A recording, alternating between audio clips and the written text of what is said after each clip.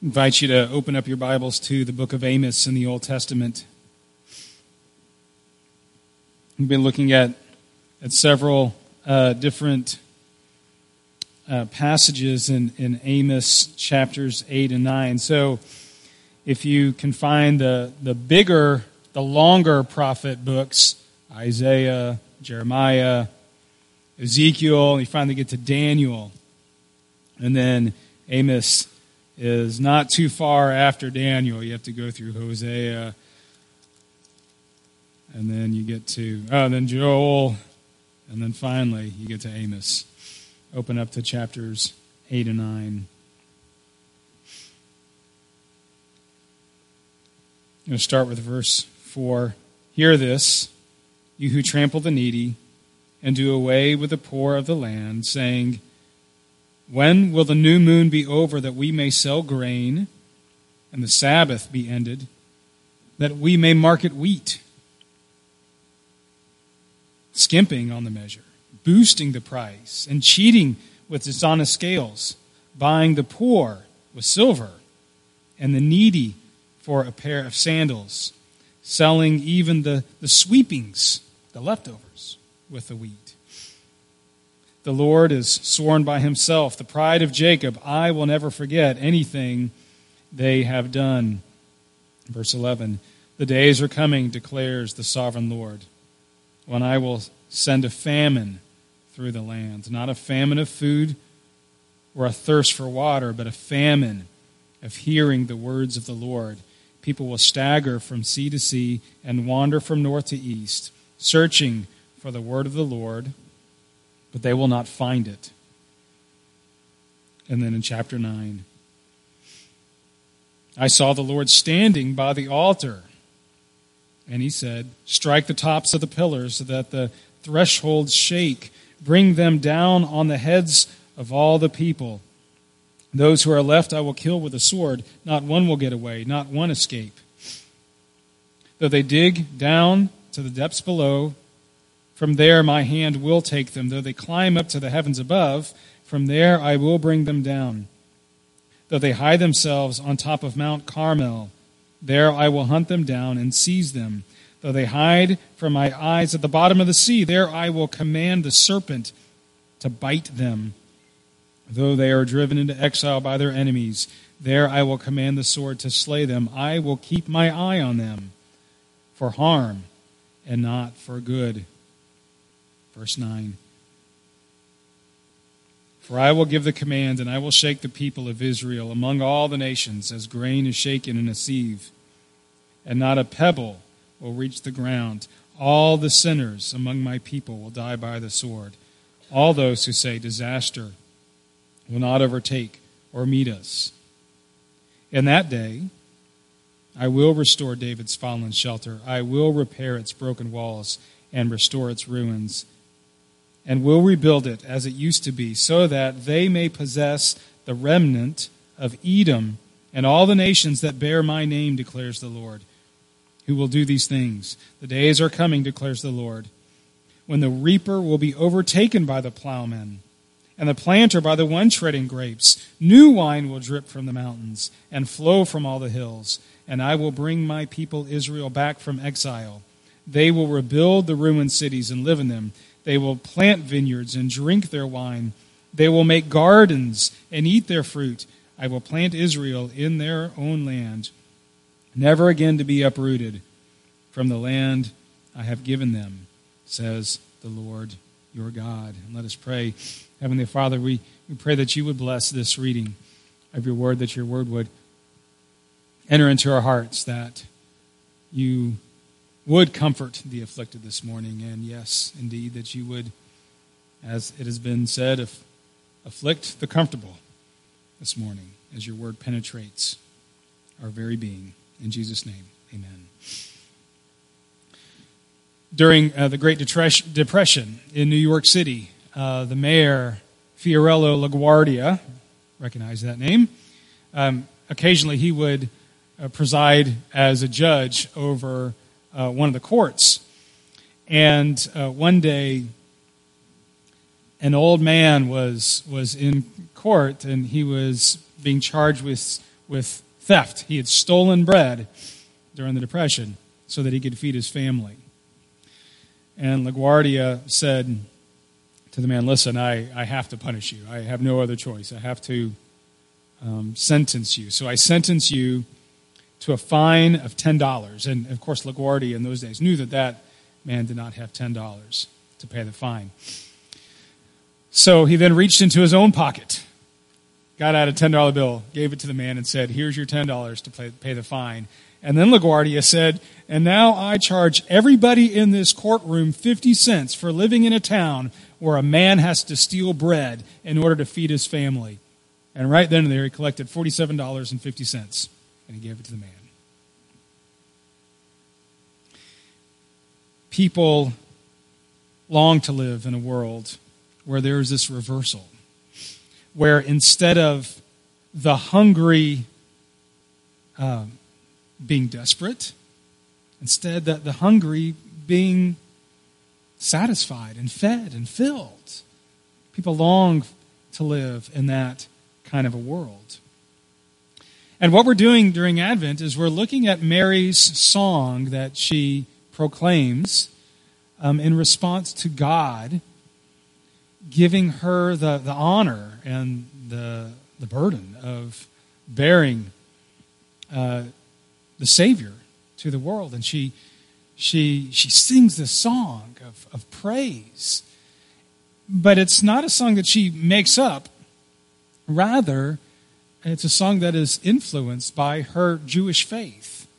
And so we're looking at what are some of the things, the readings, that influence Mary to give that proclamation.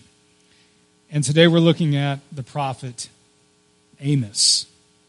When Mary thinks about what God is doing inside of her, by sending the world Jesus, one of the things she says in this prayer, now we read the prayer last week, we're not going to read it in its entirety today. I'm just going to give you one verse today from it. But one of the things that she says is that there is a reversal that is coming. In verse 53 of Luke chapter 1, she says, God has filled the hungry with good things, but has sent the rich away empty. So there's this reversal that Mary says is on its way. And where did she get this notion? Well, from reading the prophets, the Old Testament prophets, and Amos, for sure. Amos uses a word to describe a world where the hungry are filled and where there is provision for all, and that word is justice. Justice. So let's look at the scripture that we read, chapters 8 and 9 from Amos. And as we do, I want to offer up maybe a few words that you can write down. If you have your Bible, you can write it down in your Bible or on your note sheet. Just words that came to my mind as I was reading through this that help point to what God is doing. And the first word, as I was reading through chapter 8, verses 4 through 7, the word priority came to mind. God's priority. Amos was a prophet during a time of relative peace and prosperity in the two nations of Israel, the northern kingdom, the southern kingdom, Israel and Judah. Because at this time they both had long-standing kings. These kings ruled for decades. And at this time, in Israel's history, in world history, at this time there wasn't another major superpower in the world that was threatening Israel, like the Assyrian Empire that we talked about when we studied Jonah, or the Babylonian Empire when we were looking at Daniel, that was threatening the Israelites. And so there was this period, a decade-long period, where there was peace and prosperity in Israel, and financial prosperity.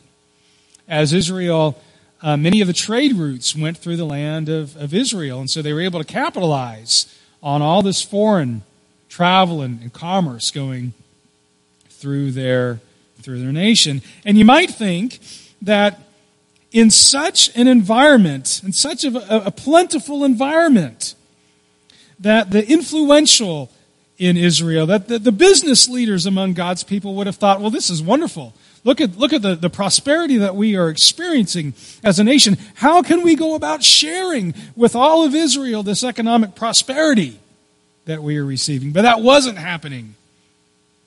And Amos reveals this. Instead, those who were coming hungry were leaving hungrier because they were being cheated by the wealthy business owners. Amos chapter 8, verse 5, these citizens of Israel would say, when will the new moon be over that we may sell grain? When will the Sabbath be ending that we may sell wheat, market wheat? And then this important detail of how they were doing it, Amos adds, they were skimping on the measure. In other words, they were putting less wheat and grain in the container and selling it as if it were more. Skipping on the measure, boosting the price and cheating with dishonest scales, buying the poor with silver and the needy for a pair of sandals. And so as they were worshiping, see, why is the new moon and the Sabbath significant in this passage? Well, those were times of worship for the ancient Israelites. And as they were worshiping, they were saying, the wealthy were saying, when will our worship be over so that we can go out and make a profit? More than a profit, however, so that we can cheat the poor by using faulty scales and by inflating the prices of necessities, that the poor would have to even go into debt to get something as simple as a pair of shoes. That's what is meant by they were buying the poor with the needy for a pair of sandals. The poor would be going into debt just to buy that necessity of shoes. They couldn't wait to get out of worship so that they could make an extra buck. And so they saw this time of economic prosperity not as a time to share that prosperity with others, but to secure more prosperity for themselves. And Amos says, that's injustice. That's unjust. See, the problem is that it misunderstands God's intent for the blessings that He gives us. The Israelites were ignoring what God told Abraham that we looked at way back in our study of Genesis, chapter 12. When God told Abraham that He would bless Abraham, but not for Abraham's own sake, but so that Abraham could seek selfish gain himself, but rather so that Abraham could then bless others, that the whole earth would be blessed through God blessing Abraham. And see, God meant for the Israelites to remember that word and to live by that word. God sends His word so that there might be justice. God sends very specific instructions, in fact. You know, for the ancient Israelites, every 50 years, some of y'all will know where I'm going with this. Every 50 years, God told the ancient Israelites, you are to cancel all debts throughout your country, throughout the nation. All debts canceled. Indebted slavery, those who had to sell themselves into slavery to pay off their debts, were to be freed. And if family land were sold in order to pay off debts, that family land was to be returned to the original owners of it. Just a complete reversal of all indebtedness and a return of financial stability for all people. You know, it's called the year of Jubilee, that 50th year, the year of Jubilee. And it was a sign of God's ultimate vision for human society, for human flourishing, where each person had enough, that the hungry indeed were satisfied. See, that's what happens when God's word is followed. When God's people obey God's word, something really important happens. The result is justice. God's people obey God's word. God has something really important that He is going to set into motion, and that is justice. God says through Amos, didn't read this section, but a famous, or a familiar verse from Amos. Let justice roll like a river, like an overflowing river. God's vision for society is there to be a flood of justice. But there isn't any indication that the Israelites were following these commands of God that would ensure justice. And when people disobey God's word, the result is the opposite. It's injustice. And then later in this scripture that we read, God says, there will be a severe disruption in my relationship with you when there is that injustice because you are ignoring my word. And God indicates that disruption in chapter 8, verse 11. Look at that. Verse 11. God says, I will send a famine through the land, not a famine of food or a thirst for water, but rather a famine of hearing the words of the Lord. So God is saying, if you won't follow my word on how to treat the poor and the powerless among you, when you do turn to me, you won't find me. I'll be silent. I will be so silent, God says, that you might not even think that I am here. But I will be here, God says. I will be here for sure, and I will be watching you. I'll be watching you, which leads us to chapter 9, verse 1. And if you were to write down a word at chapter 9, verse 1, write down the word punctuation. As God punctuates the severity of injustice. Look at the beginning of chapter 9. Chapter 9, verse 1 says, I saw the Lord standing by the altar. Now, why is that significant? Well, the altar was in the place of worship in the temple. It was in the place where the Israelites were gathering to worship. The worship faithful community gathered at the temple. And when the faithful community was gathering to worship, certainly they were hoping to receive a blessing from God. Listen, when you came to worship today, did you come hoping to receive a blessing from God? I hope you did. I hope you were hoping for a blessing from God as you came to worship God today. Well, the Hebrew community during Amos's day may have come into the temple hoping for that blessing to be there from God, and God says, no. Verse 9, strike the tops of the pillars so that the thresholds of the temple shake. Bring them down on the heads of all the people, those who are left. From that, I'll kill with a sword. Not one will get away. None will escape. Okay, that isn't a blessing. And God makes sure everyone knows, no matter how hard you try, you won't be able to escape. Just look at verse 2. Verse 2, that they dig down to the depths below. People try to dig their way away from God. There my hand will take them. Though they climb up to the heavens above, if that's where you try to go to escape from me, from there I will bring them down. Keep reading in your own Bibles. Verse 3.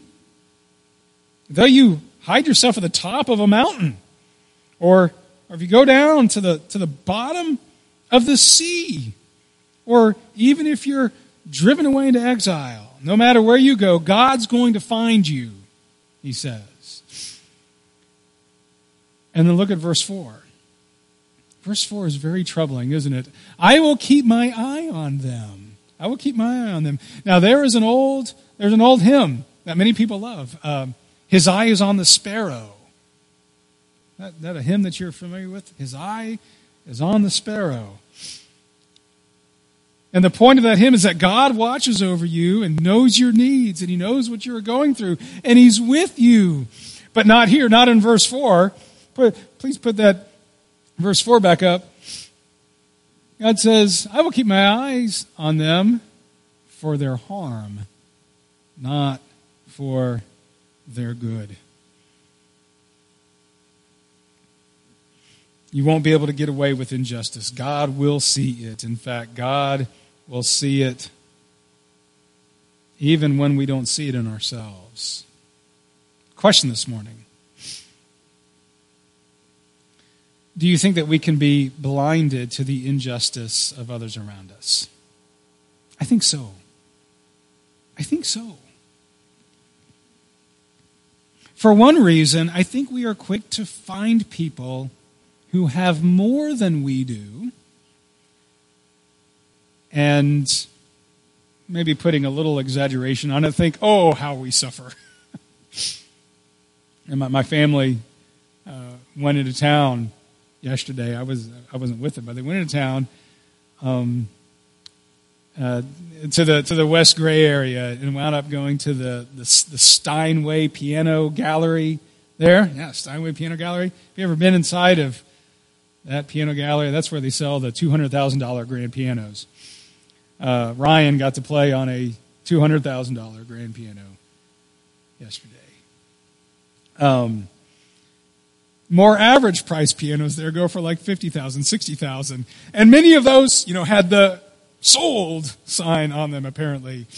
And it's easy to look at all of that and think, yeah, it's those people who are buying those grand pianos that need to worry about justice going on, not me. Not little old me. I'm just scratching to survive here. I think we can have that mentality. And when that is so, I fail to notice others who are having to do a whole lot more scratching to survive than I have to do. We can be blind to injustice around us. And then, of course, there's a problem of just getting too comfortable with the relative ease that we enjoy in our time and place. And our hearts can turn inwardly, and we lose sight of those struggling around us. We can become blind to injustice.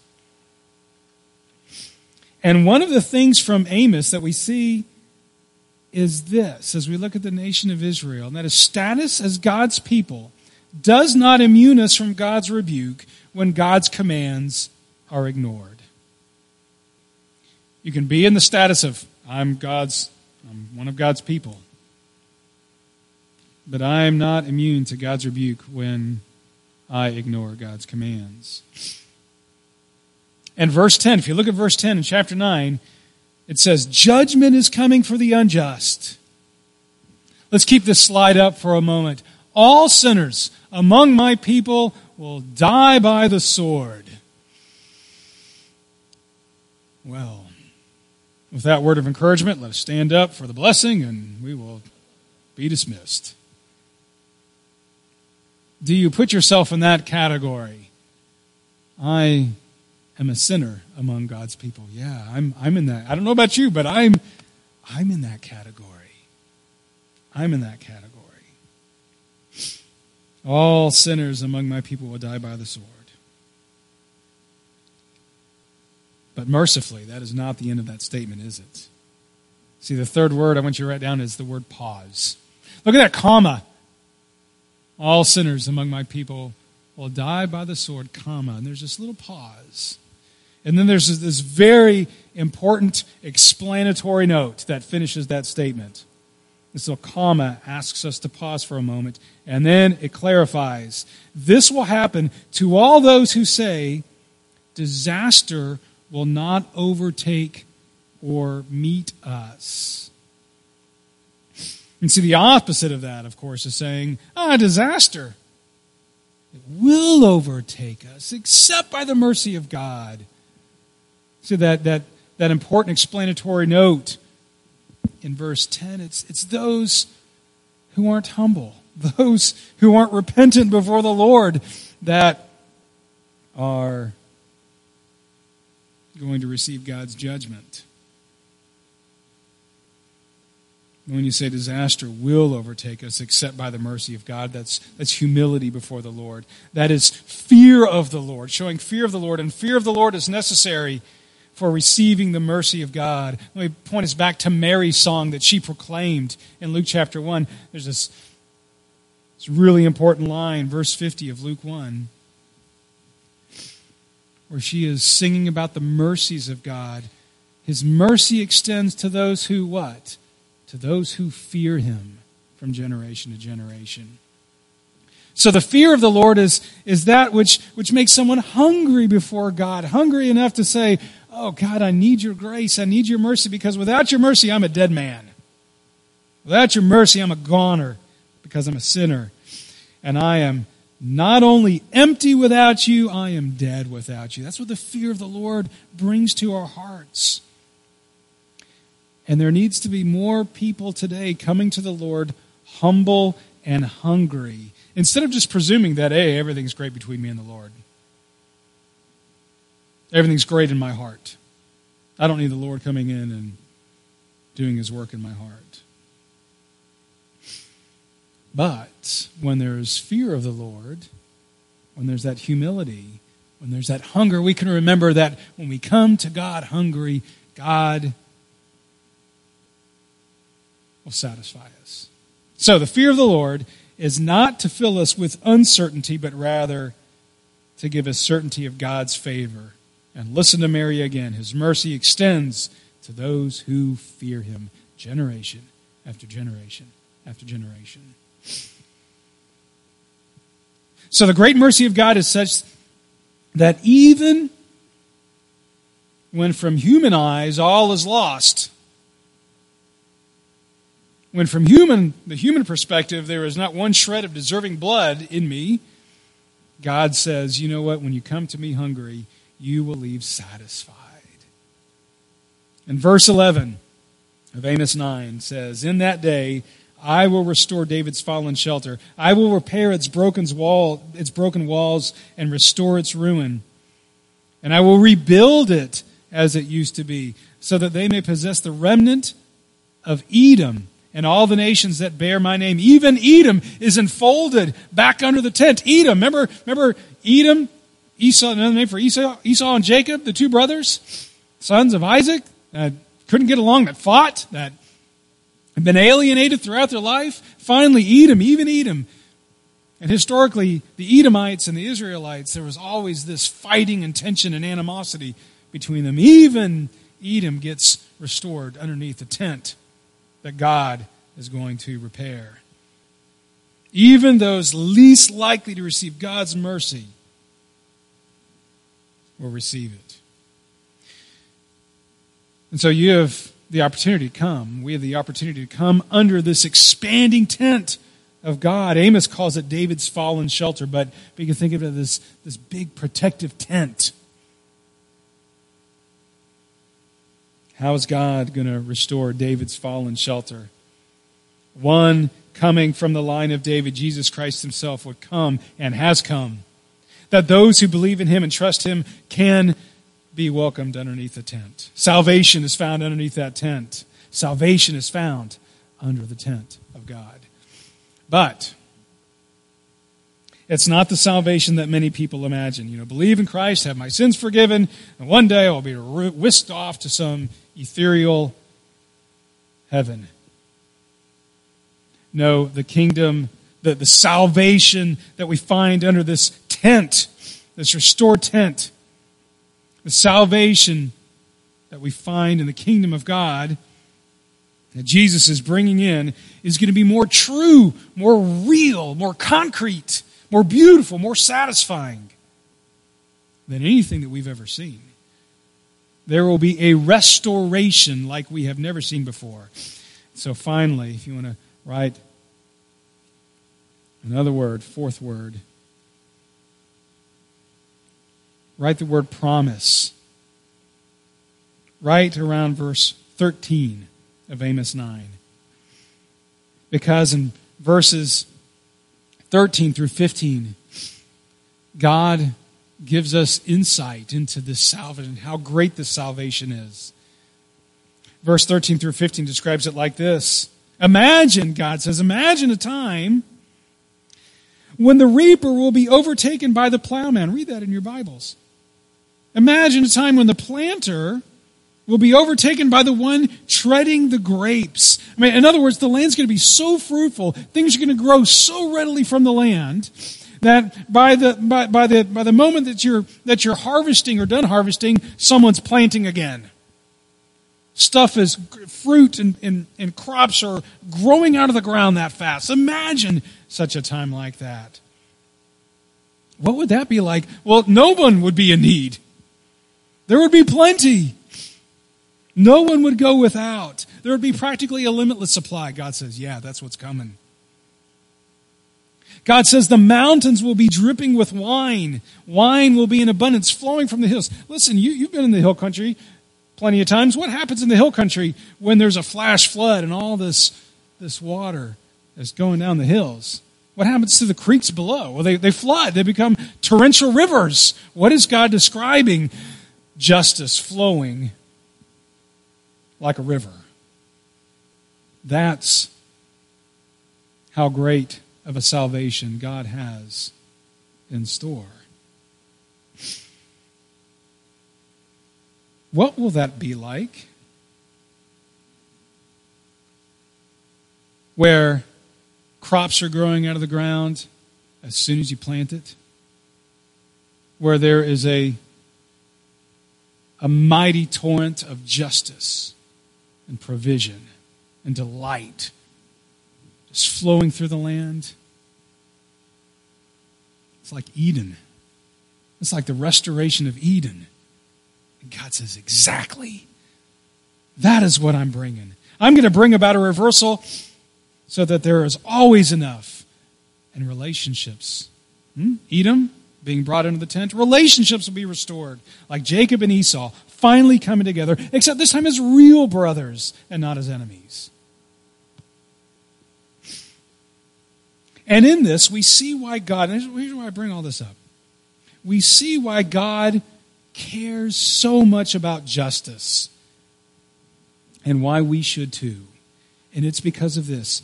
God's salvation is deeply physical. And you might object to that. You might say, wait a minute, that's not what I learned. I learned ethereal heaven. I learned angels sitting on clouds. Except without the clouds, because clouds are made up of matter, and so that can't exist in an ethereal heaven. That's not what I learned.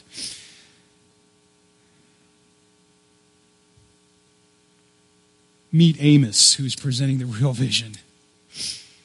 See, there have been plenty of people throughout human history, full of people. History is full of people who have believed in a purely spiritual salvation that ultimately would be like angels without clouds, since their mentality is that it will be all spiritual. They believe that throughout history, human history, people have believed the spiritual is far superior than the physical. And people, when they have believed that about salvation, they have always been troubled by Jesus Christ being born as a human being. Because there's no explanation for that. If the spiritual is far superior to the physical, why people have struggled with throughout the years, why would the Savior then be born as a physical little baby?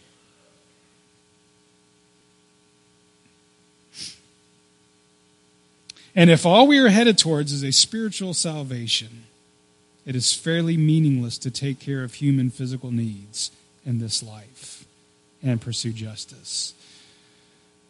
But my friends, we do have a Savior who was born as this little baby, this flesh and blood human being.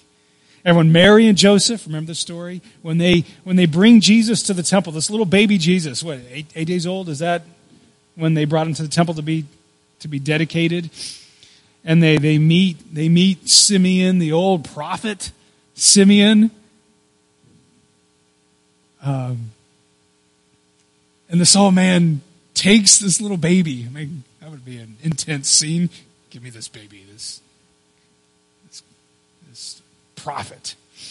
What does he say when he's holding this baby? He says, "My eyes have seen your salvation, God."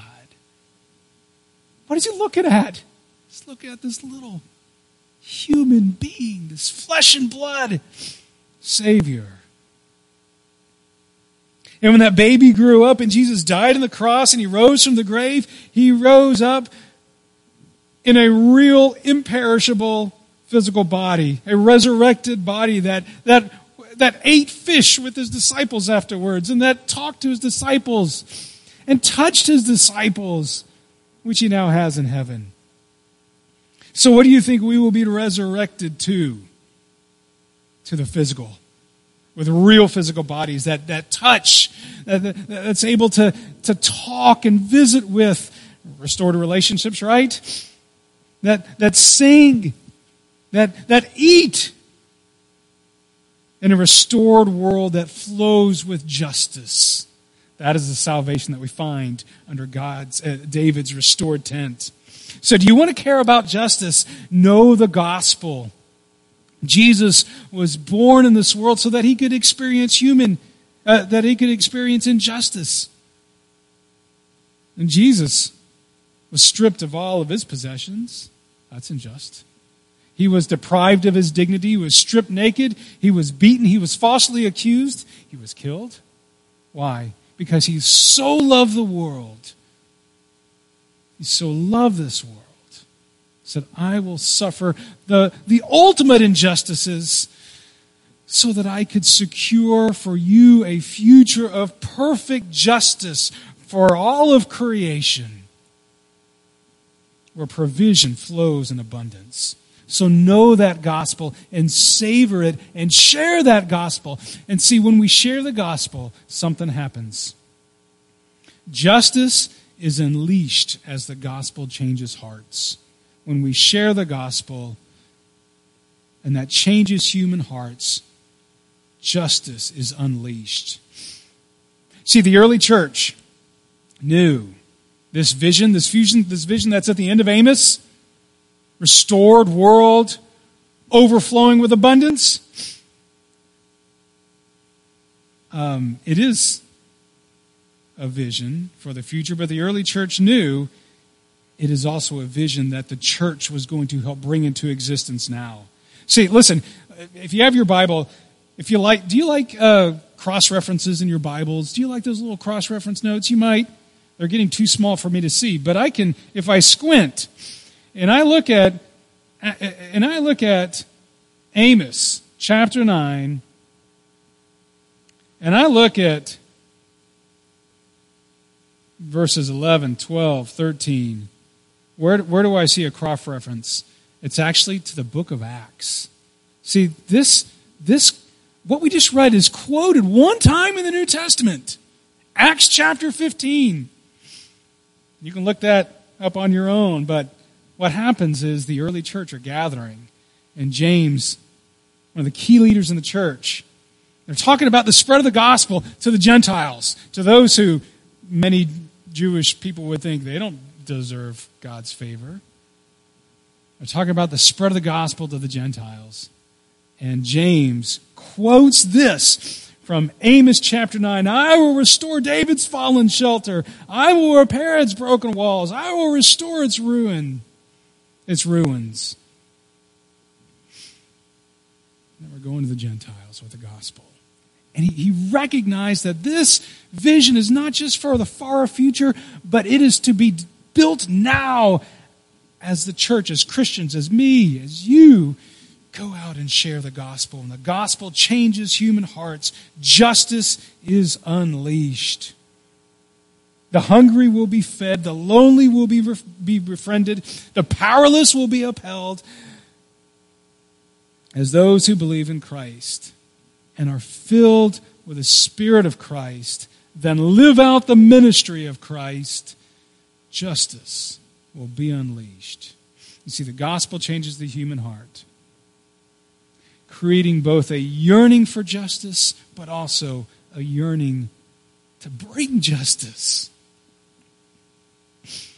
And so as we wait, and not just wait, but participate in God's work. Not just waiting for God's work bringing this about, but we are participating in God's work bringing this about. Restoring this world. Bringing justice. Restoring things to like it was in Eden. Remembering that God is moving us to a time when there is no curse. We'll be rescued from the curse. Let us be hopeful. Let us look for opportunities. Let us savor the gospel. Let us celebrate what God will be doing and is already doing among us. Let us help bring justice. Let's pray.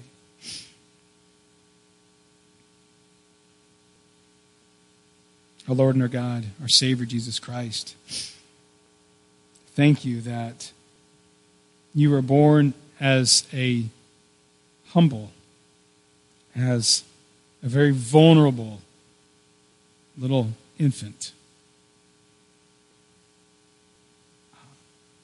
And that you lived your life subjecting yourself to the injustices of this world, but so that one day you will ultimately free us from all injustices and bring about this wonderful restoration. Lord, we pray that you would help us to be so thankful that we can be living under your restored tent, the tent where we find your salvation, that the desire to do good, to show love, to share with those who are in need, that would just overflow from our hearts. And Lord, we do celebrate where you are bringing human history, our full salvation. We pray all this with great thanksgiving. In Jesus' name, amen.